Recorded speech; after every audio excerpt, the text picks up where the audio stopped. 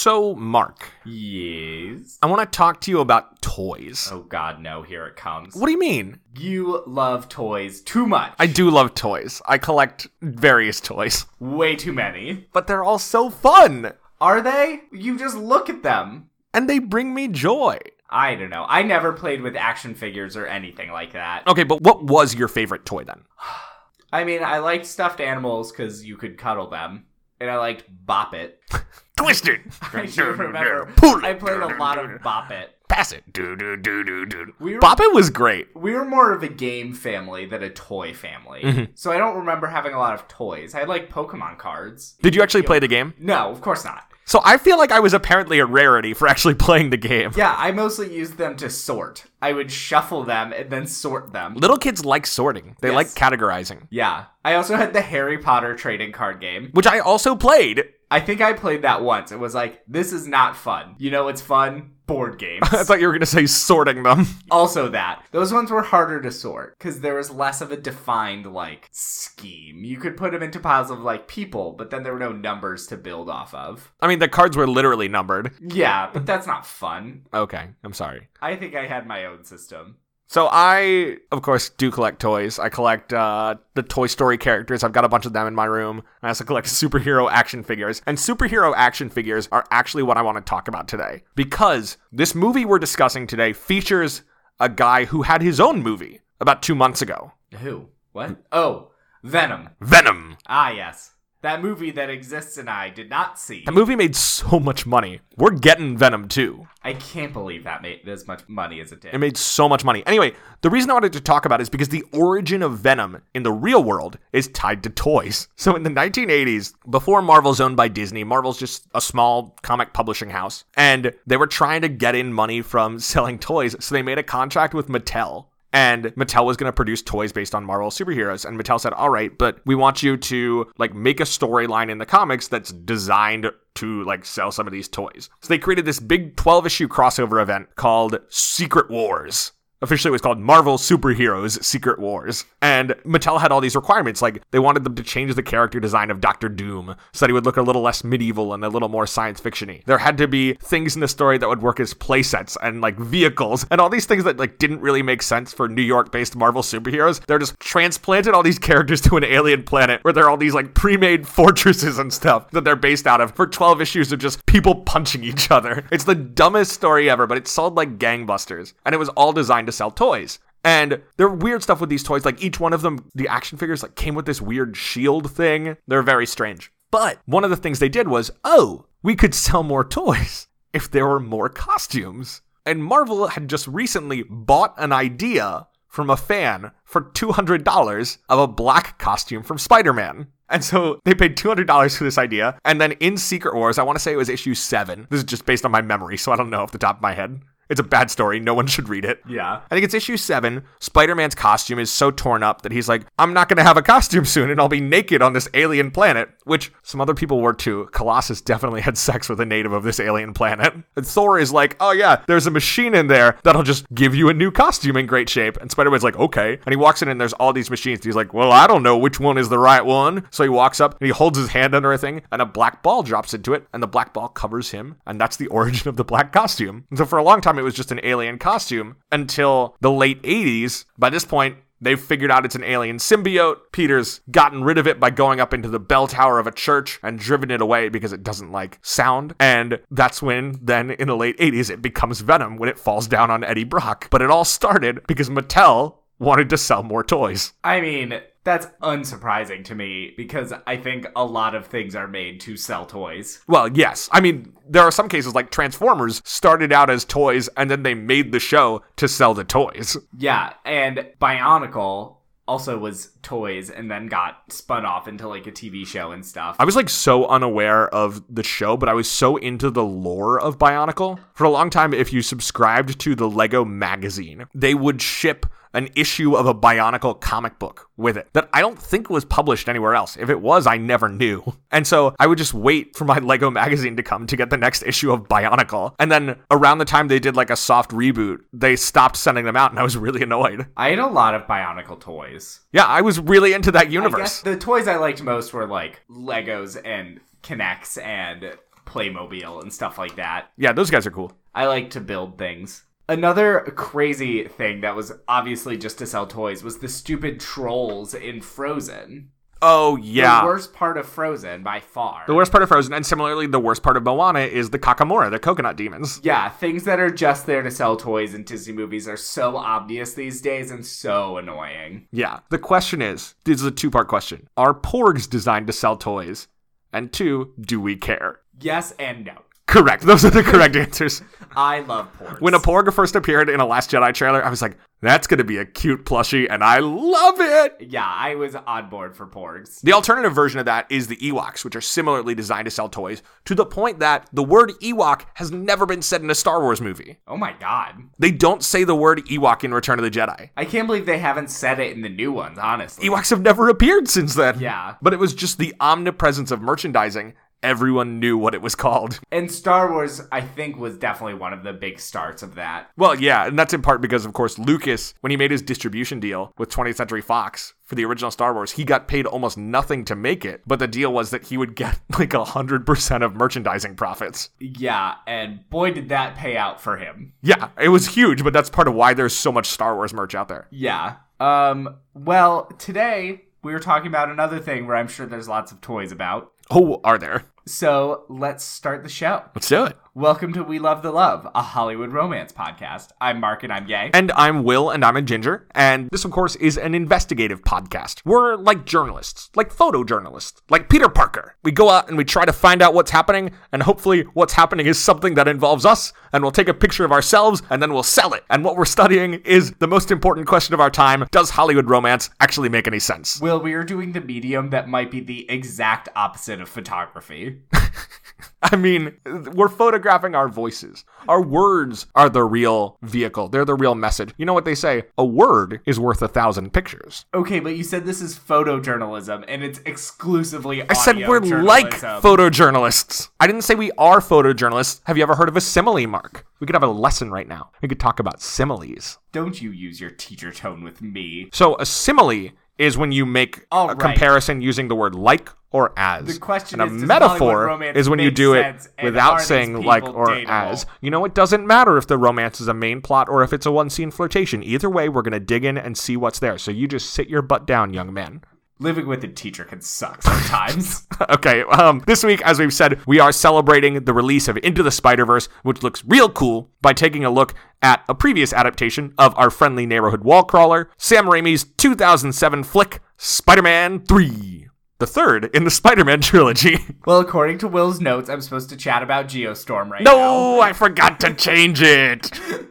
This movie was too much. So I think it's interesting to watch this movie now because its reputation is so bad. And I think its reputation is much worse than this movie is. I would agree with that, but this movie is bad. I think this movie... Don't you say it's good. Isn't good, but it's close. No, I really don't think it was that good. I just was watching it and there were so many things I would have changed. Yes. Just so many. It's worth noting, Sam Raimi himself was upset with this movie. Oh, I'm sure. Something we'll talk about. But there is more that works in this movie than people give it credit for. Okay, I'd buy that. And it's interesting, this is coming after ages of working towards Spider-Man adaptations. And of course there were 2 before, and Spider-Man 2 is probably as close to a perfect superhero movie as there is. I need to rewatch that one. It's I don't so remember good. it at all. It's so good. We talked about this a little bit on the Iron Man episode, but when Marvel was just a comics company, Stan Lee put a lot of work into trying to build up Marvel's brand, and one of the ways that he thought would be good to do that would be getting movies made of these Marvel characters. And so he spent a lot of time trying to get people to adapt them and like selling film rights to studios to get them to do it, and it was never really taken off. There was the Hulk TV show that was pretty successful. There was a Spider-Man TV movie in the 70s, but they were never getting like a real theatrical release. In the early 90s, there was that Fantastic Four movie from Roger Corman that went nowhere. That was just made so that Fox could keep the rights. Oh, the one that's the joke in Arrested Development. Yeah. Yeah. At the same time that that's happening, that's when Tim Burton's Batmans are lighting up the theaters. So there's proof that these superhero movies can be a success, but Marvel just can't get one made. And actually at that point, Spider-Man, their top property besides the X-Men, is in development with a script by James Cameron. Really? Yeah, that script's online. You can find it. I've actually got it. I'll throw it up on Twitter at some point. But Will, Do they turn off the dark? They do not turn off the dark, unfortunately. That's the fatal flaw. Spider-Man does have sex with Mary Jane on top of the Brooklyn Bridge in it. Oh, wow. There's a lot of people on that bridge all the time. Well, it's on top. Still, man. It's a kind of a creepy scene, actually. Yeah, that's how it's There's a lot of, like, weird monologuing about, like, spider mating habits. Oh, no. I did not care for it. Thank you, sir. Yeah. It does feature Doc Ock, which is good because Doc Ock is awesome. Dr. Octor? Right, Dr. Octor. And so then, of course, we know that kind of fell by the wayside. And eventually the rights were bought by Columbia, which is how we wound up with the 2002 Sam Raimi Spider-Man, which then became the 2004 Spider-Man 2, and then in 2007, Spider-Man 3. A movie that is too much movie. It is a lot of movie, and I think that's pretty obvious. It's hard to watch this and not think that there is too much movie. Yeah. It's worth noting, you look at Spider-Man 1, the only bad guy is Norman Osborn's Green Goblin. Yes. Spider-Man 2, the only bad guy is Alfred Molina's Dr. Octopus. Spider-Man 3, we've got James Franco as what is credited as the New Goblin, which is a terrible name. Ugh. We've got Topher Grace as Venom. Ugh. And we've got THC, get another hit of THC as Flint Marko, the Sandman. Yes. 3 villains. Every good movie has 3 separate villains. Yeah, one for each time we've taken a hit of THC. Yeah. Oh my god. I just have not yet landed on which villain to cut. Yeah, that's the tricky thing that I can't figure out. Because thematically, they all do work their way in. Yeah. It's just that there's not enough room for all of them. So you'll go for a while without seeing any one of them. And when they show up again, you're like, oh yeah. Like, I was actively forgetting always about one of the 3 villains. Honestly, I think I was leading towards cutting the New Goblin and just, like, not bringing Harry back. Yeah, that's kind of the one that is least connected to the themes of the movie. Yeah. And that's kind of the problem with franchise filmmaking is that Spider-Man 2 does a lot of work, I don't think detracting from that movie in any way, but really setting up, like, this is what's coming next. They probably felt like they backed themselves into a corner a bit. And, of course, Sam Raimi really likes working with James Franco. He did it again in Oz the Great and Powerful, but that's probably the one that doesn't fit as much. It's interesting to read a lot of the coverage of this movie when it was coming out in, like, the fan press and, like, the interviews with Sam Raimi and stuff like that. And he talks a lot over and over again in these interviews about satisfying the comic book fans and about that having been an active goal during production. Ugh. And I think a lot of the worst parts of this movie came out of that desire. Yeah. You should just focus on making a good movie. Which I think should satisfy people. I think that's what he wanted to do. For example, we're going to talk about Gwen Stacy later. Originally in the movie, that was just like a random girl who recognized Peter in a restaurant. But then some of the producers, like Avi Arad, were like, oh, no, you should make that Gwen Stacy. And he's like, but if I put in Gwen Stacy, then fans are going to have all these expectations about the character that I don't intend to pay off. Right. And the producer's like, no, do it. The fans want it. And he's like, all right, fine. And similarly, his original plan was to have the Sandman and the Vulture be the bad guys in these movies. And Avi Arad told him basically like, ugh, what are you doing, Sam? You keep making movies with all of your favorite villains from the 70s, these obscure guys that the kids don't care about. And I'm like, sorry, the bad guys were the Norman Osborn Green Goblin and Dr. Octopus, the 2 premier Spider-Man villains. Yeah. And so Avi Arad is telling him, like, you can't keep doing these obscure ones that you grew up on. This is a quote, Raimi recounting what Avi Arad told him. Quote, the fans love Venom. He is the fan favorite. All Spider-Man readers love Venom. And let me tell you, he's not the worst. Carnage is the worst. As much as I'm looking forward to kind of seeing Woody Harrelson play him in Venom 2, Carnage is the worst. Venom is the second worst. I don't know anything about Carnage. Carnage is Venom without any personality. It's just killing people, but the same powers. Gross. So you feel like Sam Raimi wanted to make a smaller movie, and at one point they actually talked about splitting this into 2 different movies because it was getting so unwieldy, but nobody could land on a satisfying intermediate climax. I mean, if they wanted, they could have just done a good redemption movie for Harry Osborn, where he becomes the Goblin, he then gets over it.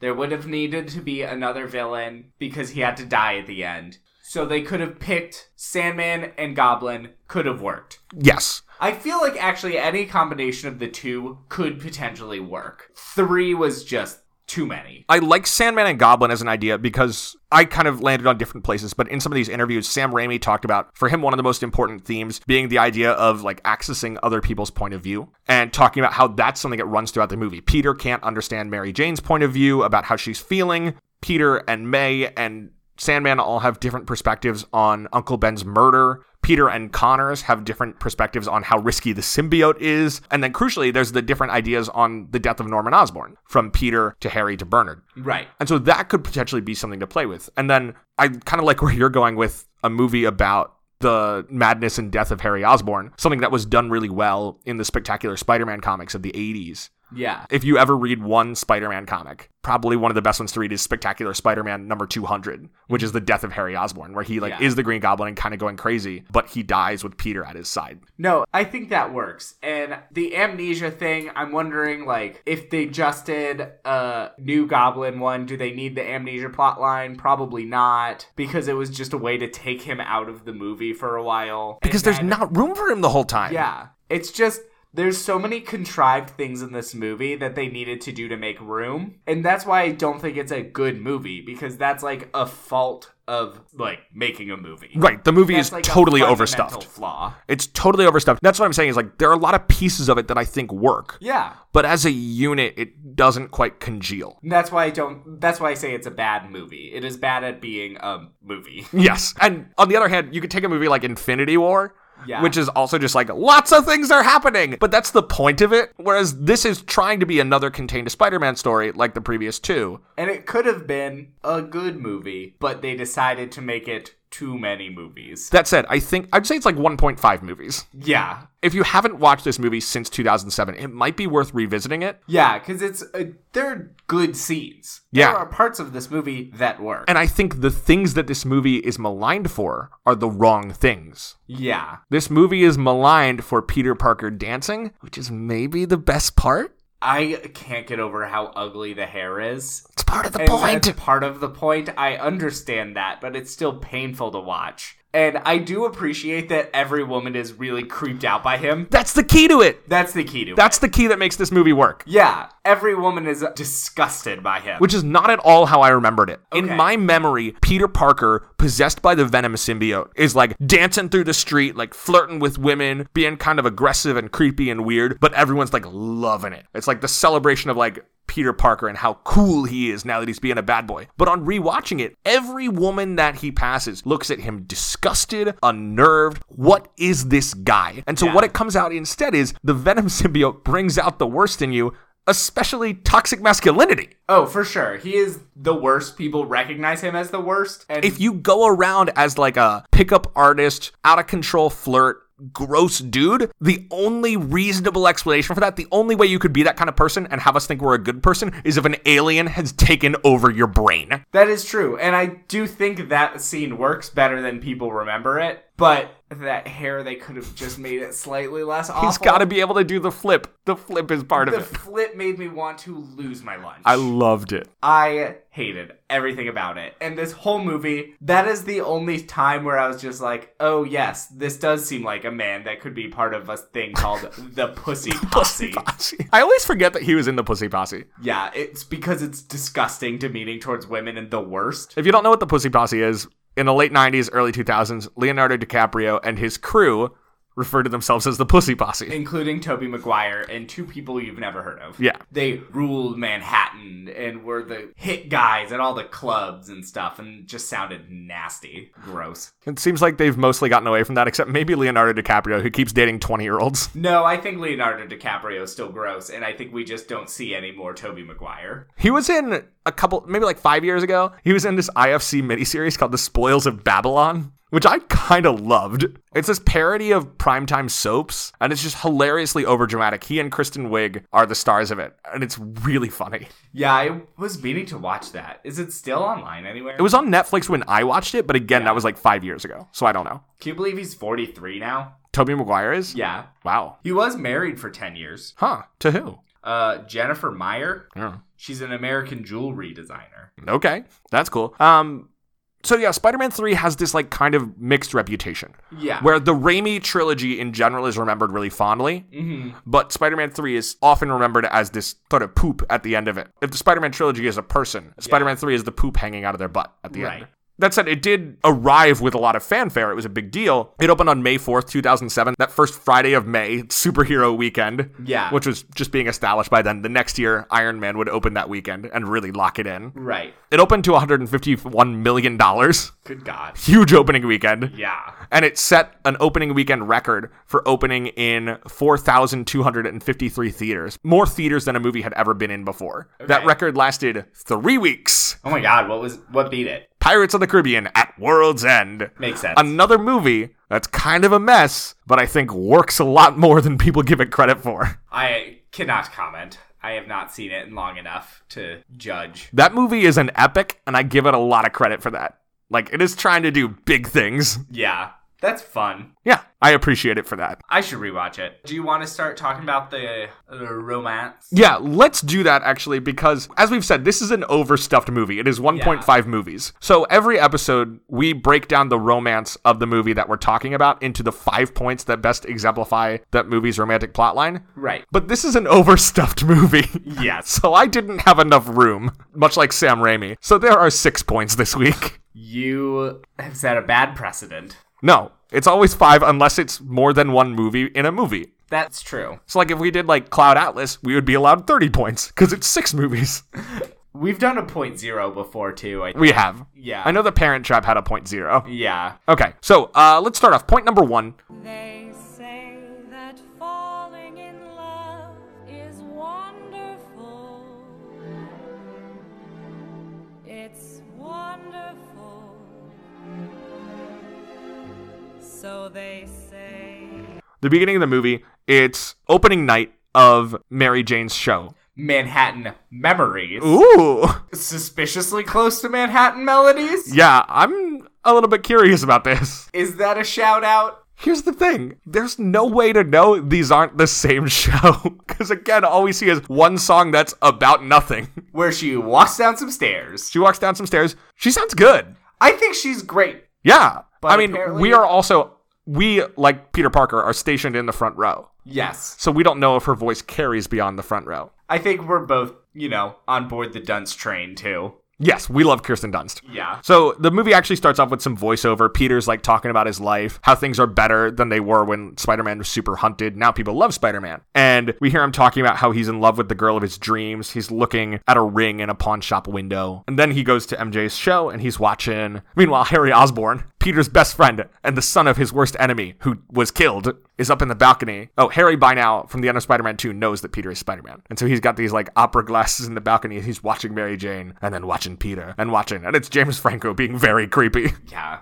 James Franco in general creeps me out. Even happy James Franco. Yeah. I like him in these movies. Yeah, because he's supposed to be creepy. He's supposed to be creepy. So, after the show, this is like the one moment in the movie where Peter and MJ are on the same page and happy. Right, they're happy together. MJ is overjoyed with getting to do theater. She says that she wants to sing on stage for the rest of her life with Peter in the front row. Oh. It's kind of cute. Yeah. And Peter's like, well, everyone loves Spider-Man these days, and I'm in grad school, and that's great, even if people are shooting spitballs at me, which is like not a thing people do at that point. Movies in general make college out to be so much more immature than it is. Yeah. Like in Legally Blonde and other stuff where people actually care about what others do, that's not a thing in college. No. People don't care about you. No one's shooting spitballs at someone in class. Yeah, no one's calling you a nerd for, paying attention in college. Right. It's crazy. So anyway, things are going great. Peter says like, yeah, I'll be there. I'll be in the front row. And she's like, tell me you love me. And he's like, I love you. And then a meteor crashes into Earth and brings the Venom symbiote with it. And that's point number... Oh, no. The last thing is then we also see Peter goes to visit Yeah, I dear forgot old about Aunt this. May, a And- character who is Benjamin buttoning her way through the Spider-Man adaptations.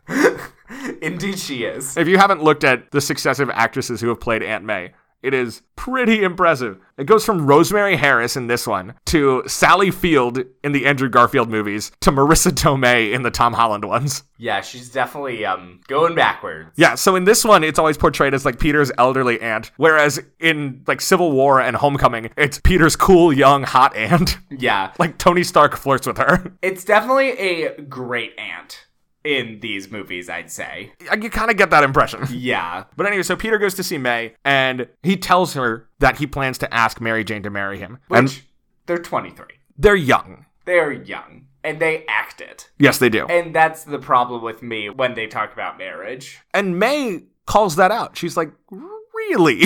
Yeah. And she's not telling him no, but she's like, you know, Ben asked me to marry him, and I told him we had to wait because we weren't old enough. Right. And that's her first response, which should be a hint to Peter. Yeah, Peter should be like, maybe this is a good idea. It's weird that you led with that, May. Yeah. But she talks about how she made him wait. And the really important thing is when you're going to be married to someone, you have to be understanding. You have to put your spouse before yourself, which really is like one of the key themes of this movie. Yeah. And I think in a weird way where a lot of superhero movies are about learning to care about like the greater good, learning to care about, say, an abstract good beyond yourself. Right. I think this movie is kind of a reverse, where Peter Parker starts out being like, immediately, I always have to go and save other people. I always have to go and save the city or do whatever. But Peter has to learn that sometimes he needs to put the people who are close to him as priorities. Right. And it's kind of an inverse of maybe what we might expect. Whereas you look at, say, Iron Man, where Tony Stark starts out only really acting on things that are related to him. He goes to Gulmira because it was his weapons that were used, not because he's like, wow, it's horrible that this town was taken over. Whereas Peter starts out going out for just like all the random stuff, and he has to learn that he needs, not so much as Spider-Man, but as an individual, to care for the stuff that's nearby. This is a movie about Spider-Man learning how to be Peter Parker. Yes. Not Peter Parker learning how to be Spider-Man. Which is an interesting idea. Right. And that, you know, is a thing that you can only do as the third movie in a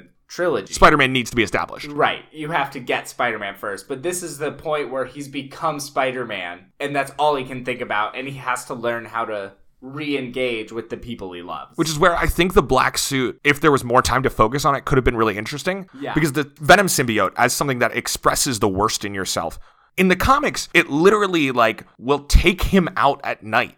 And with him still kind of asleep, swing through the streets of New York, like doing stuff. And so Peter in these comics, when they were slowly revealing that it was an alien, was like always tired and like didn't know what was wrong with his body or stuff like that. And I kind of love the idea of this Spider-Man learning to be Peter Parker, having these like crazy Spider-Man adventures at night that he's not even really conscious of. And I do think actually one of the coolest parts of this movie is when Peter in the black suit is hunting Sandman in the subway tunnels. Right. That's a creepy scene. It is. Because he seems very animal and kind of menacing in a way that we've never seen Spider-Man in the movies before. And I liked that. And there was another thing where I was like, this movie has too much movie in it, but I wish I could see a little more of that. Yeah. The movie needs focus. And because it's not focused, everything is worse. Right. And I think what's weird about this, and we talked about this, how we couldn't decide necessarily which villain to cut, is that all of the ideas fit, but there's not room to explore them. Yeah. You know, things would have to be cut to make sense. And this movie has good ideas. It just doesn't develop them well. But so anyway, at the end of this night, May gives Peter her wedding ring. She says, clearly you're going to do this. Do something very special for Mary Jane. Make it something she'll never forget. Which turns out to be an indictment of Peter, because his very special thing is asking her out at dinner. Which, like, come on, Peter. The most cliche thing. Yeah. He's 23. I know, but come on, man. Also, He's Spider-Man. Take her on a roof. I know. Is he still in college? I watched Or is this he in movie, grad school? and I think he's in grad school, but I don't know. Yeah. He's old for college. Peter, take her on a rooftop. Take her to the Brooklyn Bridge, where he had sex with her in James Cameron's movie. Take her anywhere. Like, you can sling through the city holding her. Find somewhere else. Fancy restaurant, Peter. A fancy restaurant that scene squeezes in so many French stereotypes in a short amount of time. So that actor, the actor who plays the Maître D', is in all three of Raimi's movies in different roles. Oh, that's fun. He's really good in Spider-Man 2, where Mary Jane's in a different show, and Peter shows up late, and he's trying to get Bruce Campbell to let him in. And Campbell's like, no, you don't get to go into the play late. Like, that's not how this works. Yeah. But apparently, according to a thing with Bruce Campbell, Sam Raimi told him that he was playing the same character across all those movies, and that the character was Quentin Beck, who is Mysterio, another one of those classic Spider-Man villains, who originally is a like Hollywood VFX designer in a pre-digital era. So he uses like crazy visual effects stuff to perpetrate his crimes. Oh. And I'm pretty sure Jake Gyllenhaal is playing him in Far From Home next summer. Should be this guy. He's so fun. Yeah. I'm a huge Mysterio fan. But anyway, May gives Peter the ring, says, do something nice for Mary Jane. Make it something she'll never forget. And that takes us to point number 2.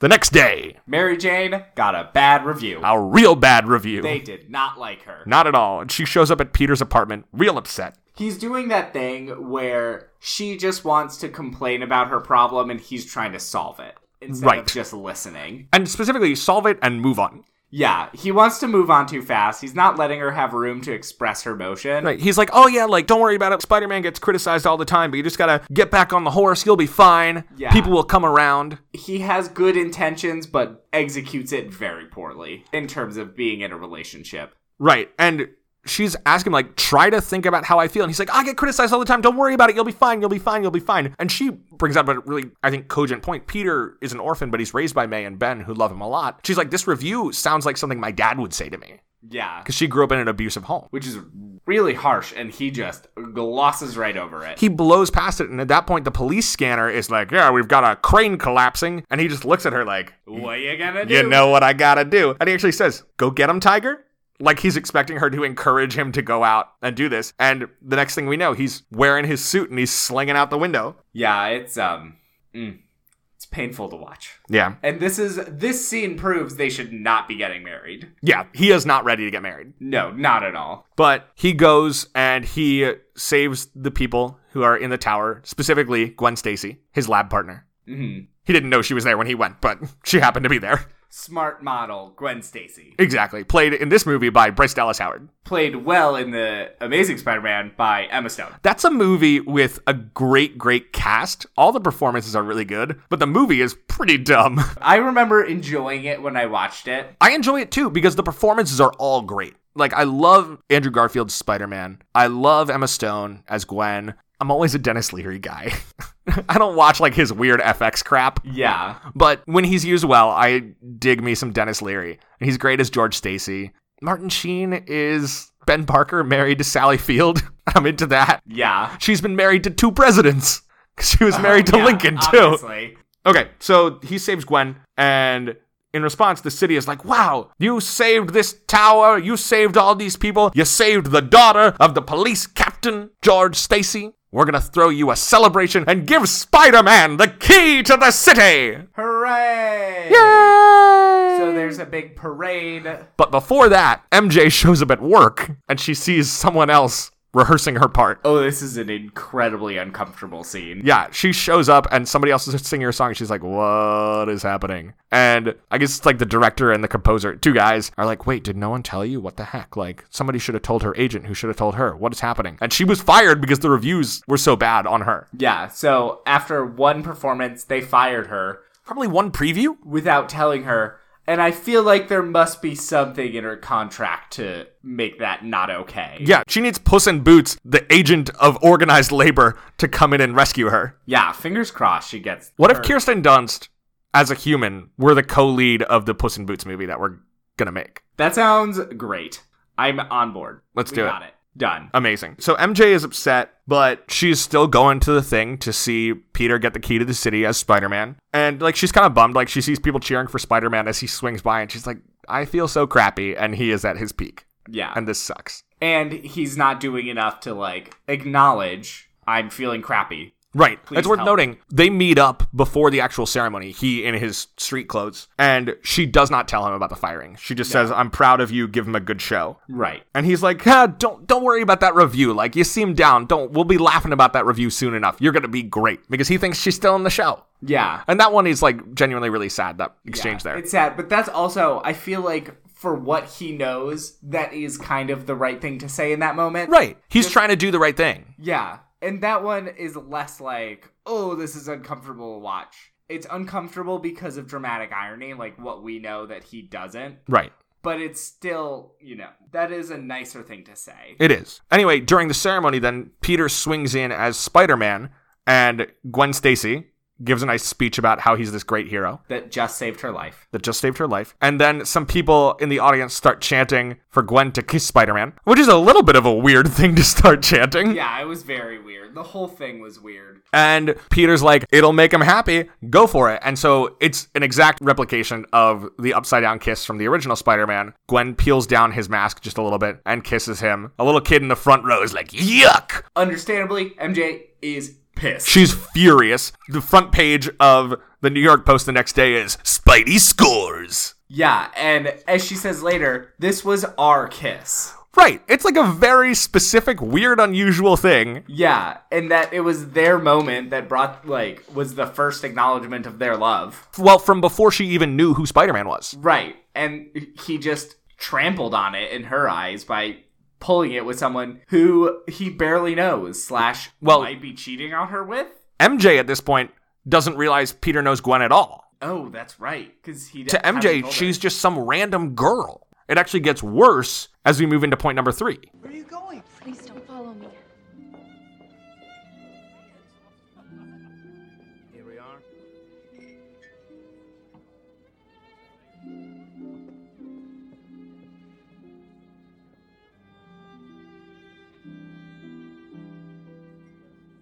Yeah, so this is the part where they're kind of at their lowest in a way. Not quite. It gets a little bit lower. I mean, it gets lower under duress. Fair. So that's an interesting position. So point number 3, Peter is set up to do the proposal. Right. He has put the bare minimum of thought into it. He's got a reservation at this nice French restaurant. He gets Bruce Campbell to put the ring in like a glass of champagne, and he hands a dumb idea. A dumb idea. As you see later, he has to fish it out with a fork, which MJ would have to do before she could put it on. Right. At least put it on a piece of cake or something. One thing he does that, again, it's a dramatic irony thing, but is kind of nice in theory, is he gives some music and he's like, yo, could you have someone play this when it's going on? And it's MJ's solo from the show. Right. Which we hear because as MJ is leaving, Bruce Campbell's like, oh yeah, we're getting started. And so Peter is left alone as this love song is played. And he still doesn't know she was fired. Right. So it sucks for her,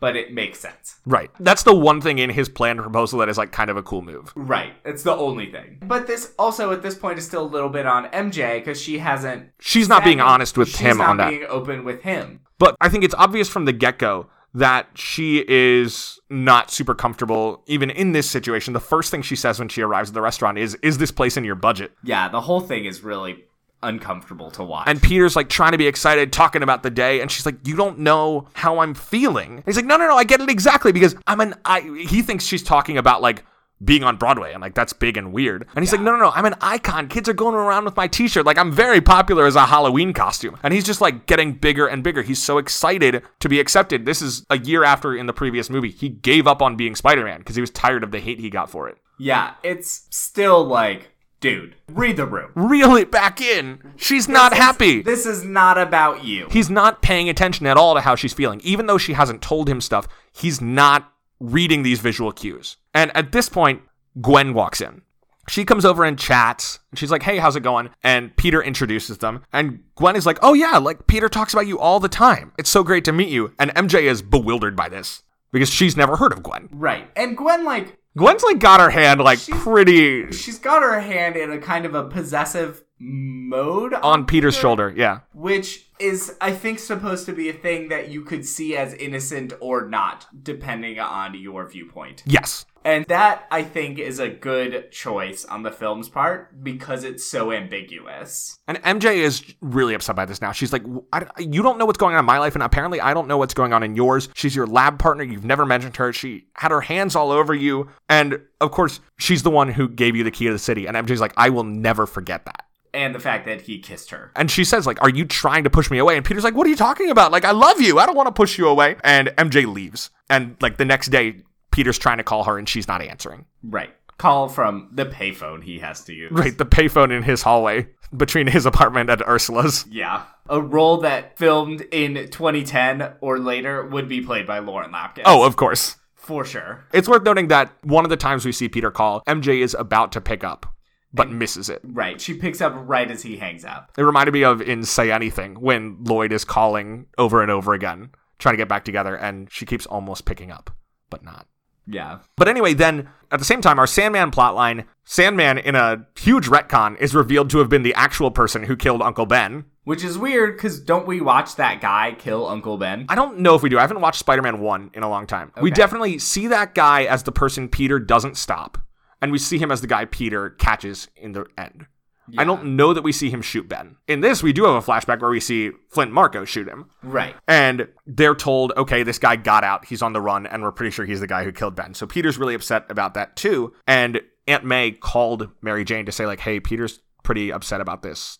Like, I figured I should put that on your radar. So MJ shows up to tell him, hey, don't go after this guy. She's like, calm down a bit. Let's try and process our feelings before acting out. Yeah, she's like, I'm here because I care about you. I want to be here for you. And Peter's just like, no, you can go. I'm going to take care of this. I'm going to be fine on my own. And that's when he starts hunting the Sandman through the tunnels and stuff like this and just using the black suit in increasingly menacing ways. Right. I will say, one of my favorite things about the black suit in this movie is that Kirk Connors starts off in his explanation by saying, I'm not a biologist, but then proceeds to like identify a symbiote on sight and explain all these details about it, which is the most comic book science thing ever, where technically all the scientists in Marvel Comics are specialists in different fields, but they all just do any science. Yeah. It's just science. Yeah, science it up.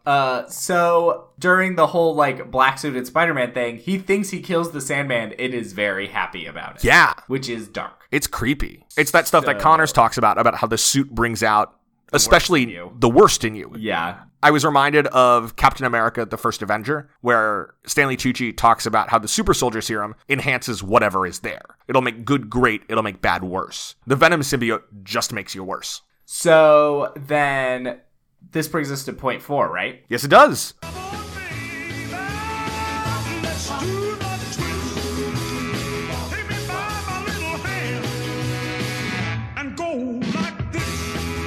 So MJ calls Harry. She's feeling more disconnected from Peter and so upset. Instead, she calls their good friend Harry. And goes over and spends the day with him. They do some cooking. They do some dancing. And they share a kiss. Yeah, it's like a cute friend hangout until they kiss. Yeah. And she immediately apologizes. He starts asking for forgiveness. She's really upset. She leaves. And then she gets home to hear Peter leaving a voicemail asking her to meet up with him. But in between that, Harry, who had gotten amnesia earlier, has his memories flood back to him.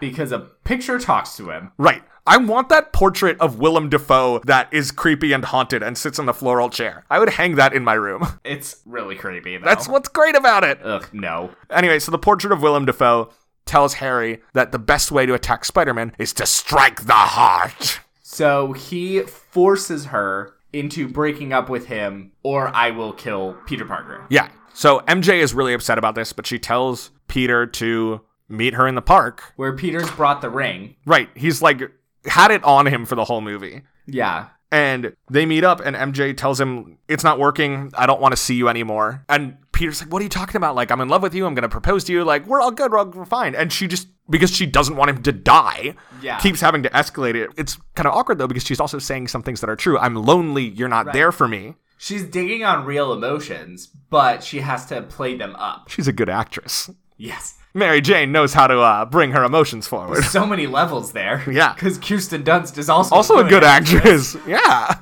And eventually, he shows her the ring, and she says she can't be with him because she's fallen for someone else. It's the only thing she can think of that'll shut him up. Really shut it down. And she walks away, and Harry says, bravo. Gross. He's so creepy. He's so gross. And then Peter calls his good friend Harry to talk about this. Actually, a very fitting use of my good friend. Yeah. But this is like a reasonable thing for Peter to do. Yeah. Is he's like, wow, this crappy thing happened to me. I'm going to talk to my best friend. So then Harry's like, it's me. I'm the other guy. Then he gets even creepier, where he's saying, this is where like Peter realizes that Harry is slipping back into goblinness. Right. And Harry's like, oh, you know what I did to get her? I was there for her. But also like bragging about kissing her and like, it was just like when I used to kiss her. Yeah. When they were dating in high school. Gross. It was really creepy and gross. And so then this takes us to possibly the best part of the movie. Point number 5. Double time.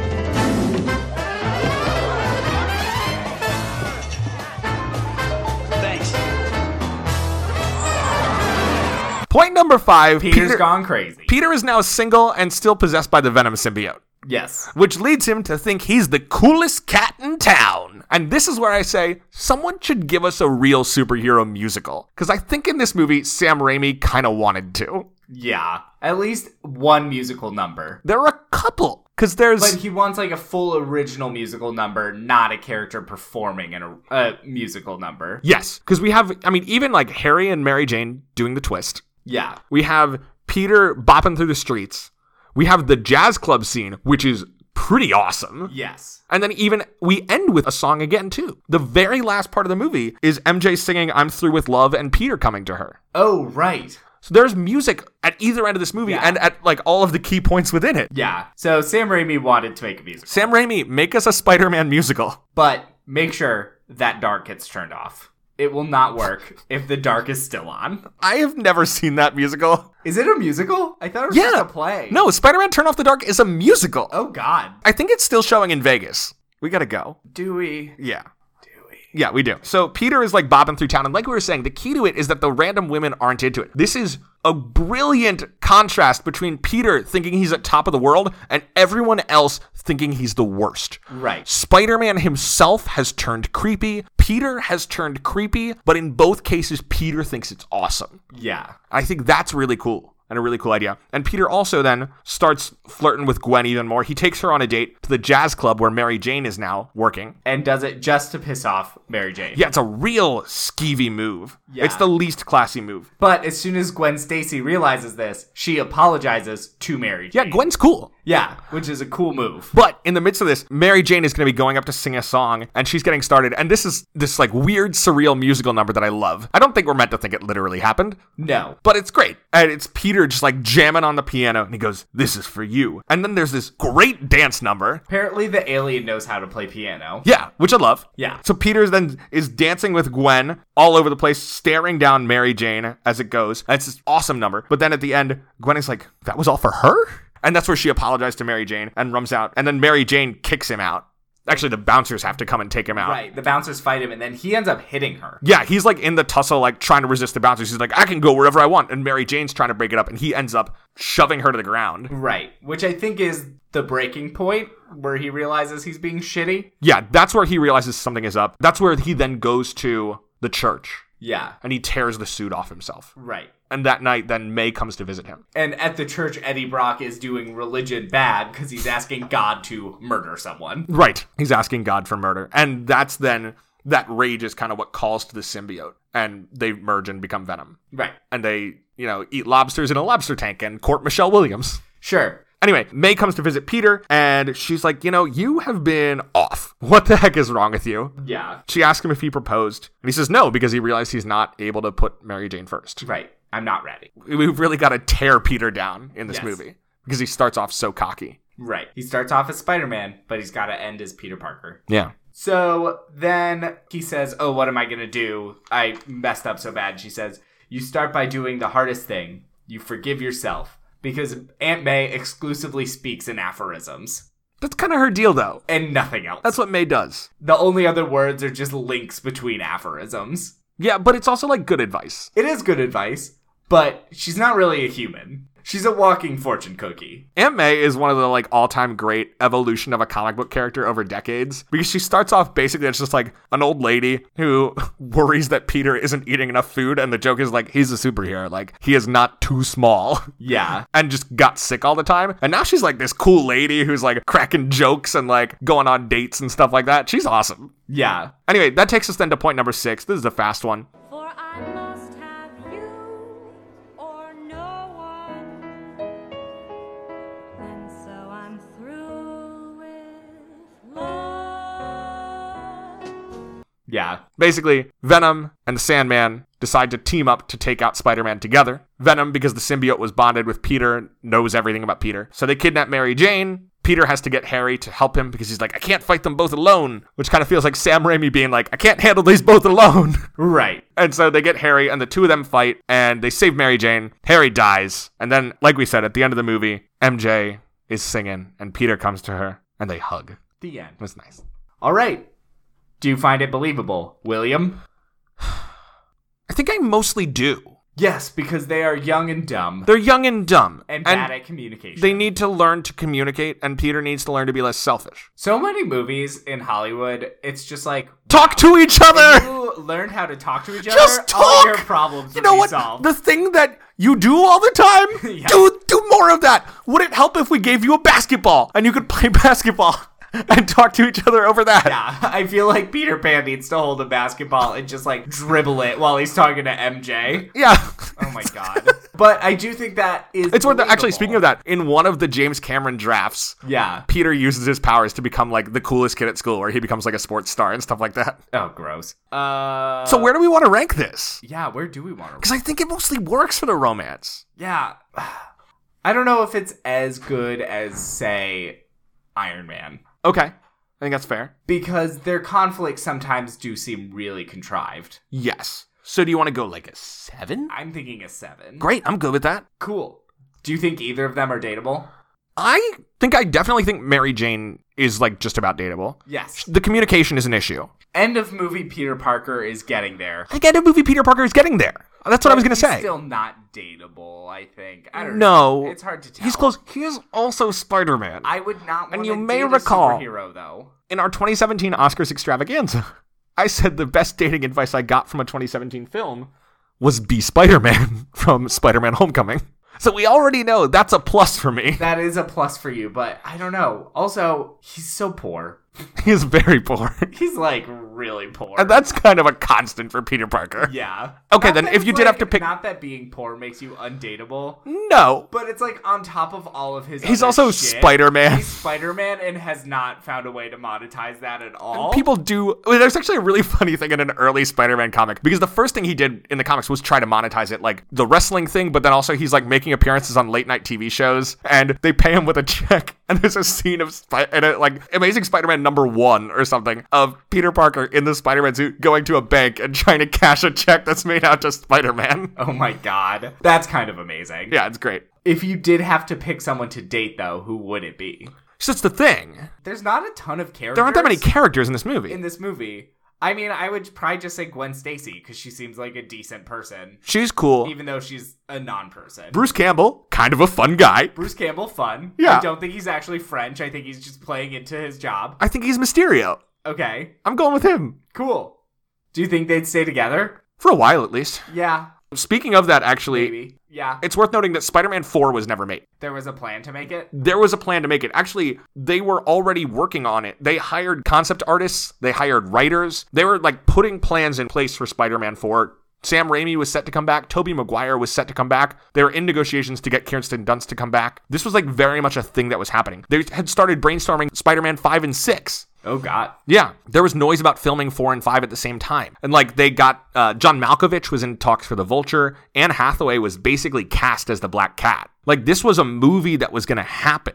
But then basically Sam Raimi was frustrated with this movie because of the mess and because of some of the things that we talked about at the beginning. And ultimately in January 2010, so almost 3 years after this movie premiered. Yeah. It's not till January 2010 that he leaves the project because they had a May 2011 release date. And he's like, I can't hit that date and be happy with my product. So this was like very much supposed to get a sequel. The Tobey Maguire stuff was supposed to continue. But Raimi left because he felt like he couldn't hit Sony's deadline. Couldn't make the movies. He So wanted instead to. they pushed it back 1 year and they rebooted in 2012.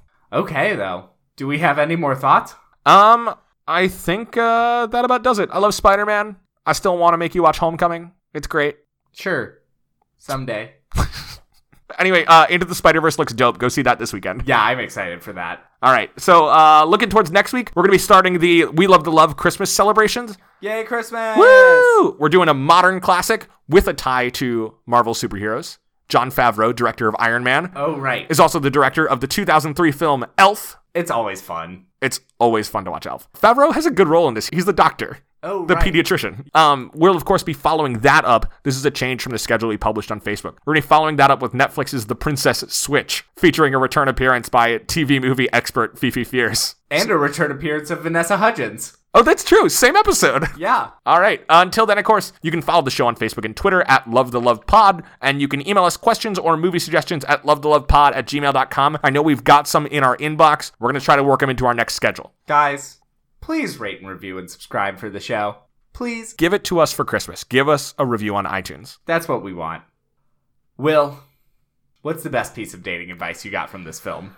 You know how I feel about reusing dating advice, so I'm not going to say be Spider-Man, even though that's what I want to say. I think the real answer is be Spider-Man. The real answer is if you have a crush on somebody, stage an elaborate ceremony to give them the key to the city and get a crowd to chant that your crush should kiss you. So I'm saying Gwen Stacy has the key dating advice here. Because it worked out so great for her. It didn't work out badly for her. I mean, yeah. Is there any resolution to her character? No, she just disappears after she apologizes to Mary Jane. Okay. And she also doesn't know that Peter and Spider-Man are the same person. Also true. So, what other advice is from this movie? Spider-Man. The negative advice of this movie is don't get taken over by an alien symbiote that makes you creepy and toxically masculine. You know who else that happened to? Who? Venom the Duck. All right, there you go. Until next time, I'm gay. And I am a ginger. So, I don't remember what the line is. Will, we've done this show for over It's usually you. Calendar year. So between the two of us, we know everything there is to know about romance. Bye! Bye! Spider-Man, Spider-Man, does whatever a spider can. Spins a web any size, catches thieves just like flies. Look out, here comes the Spider-Man.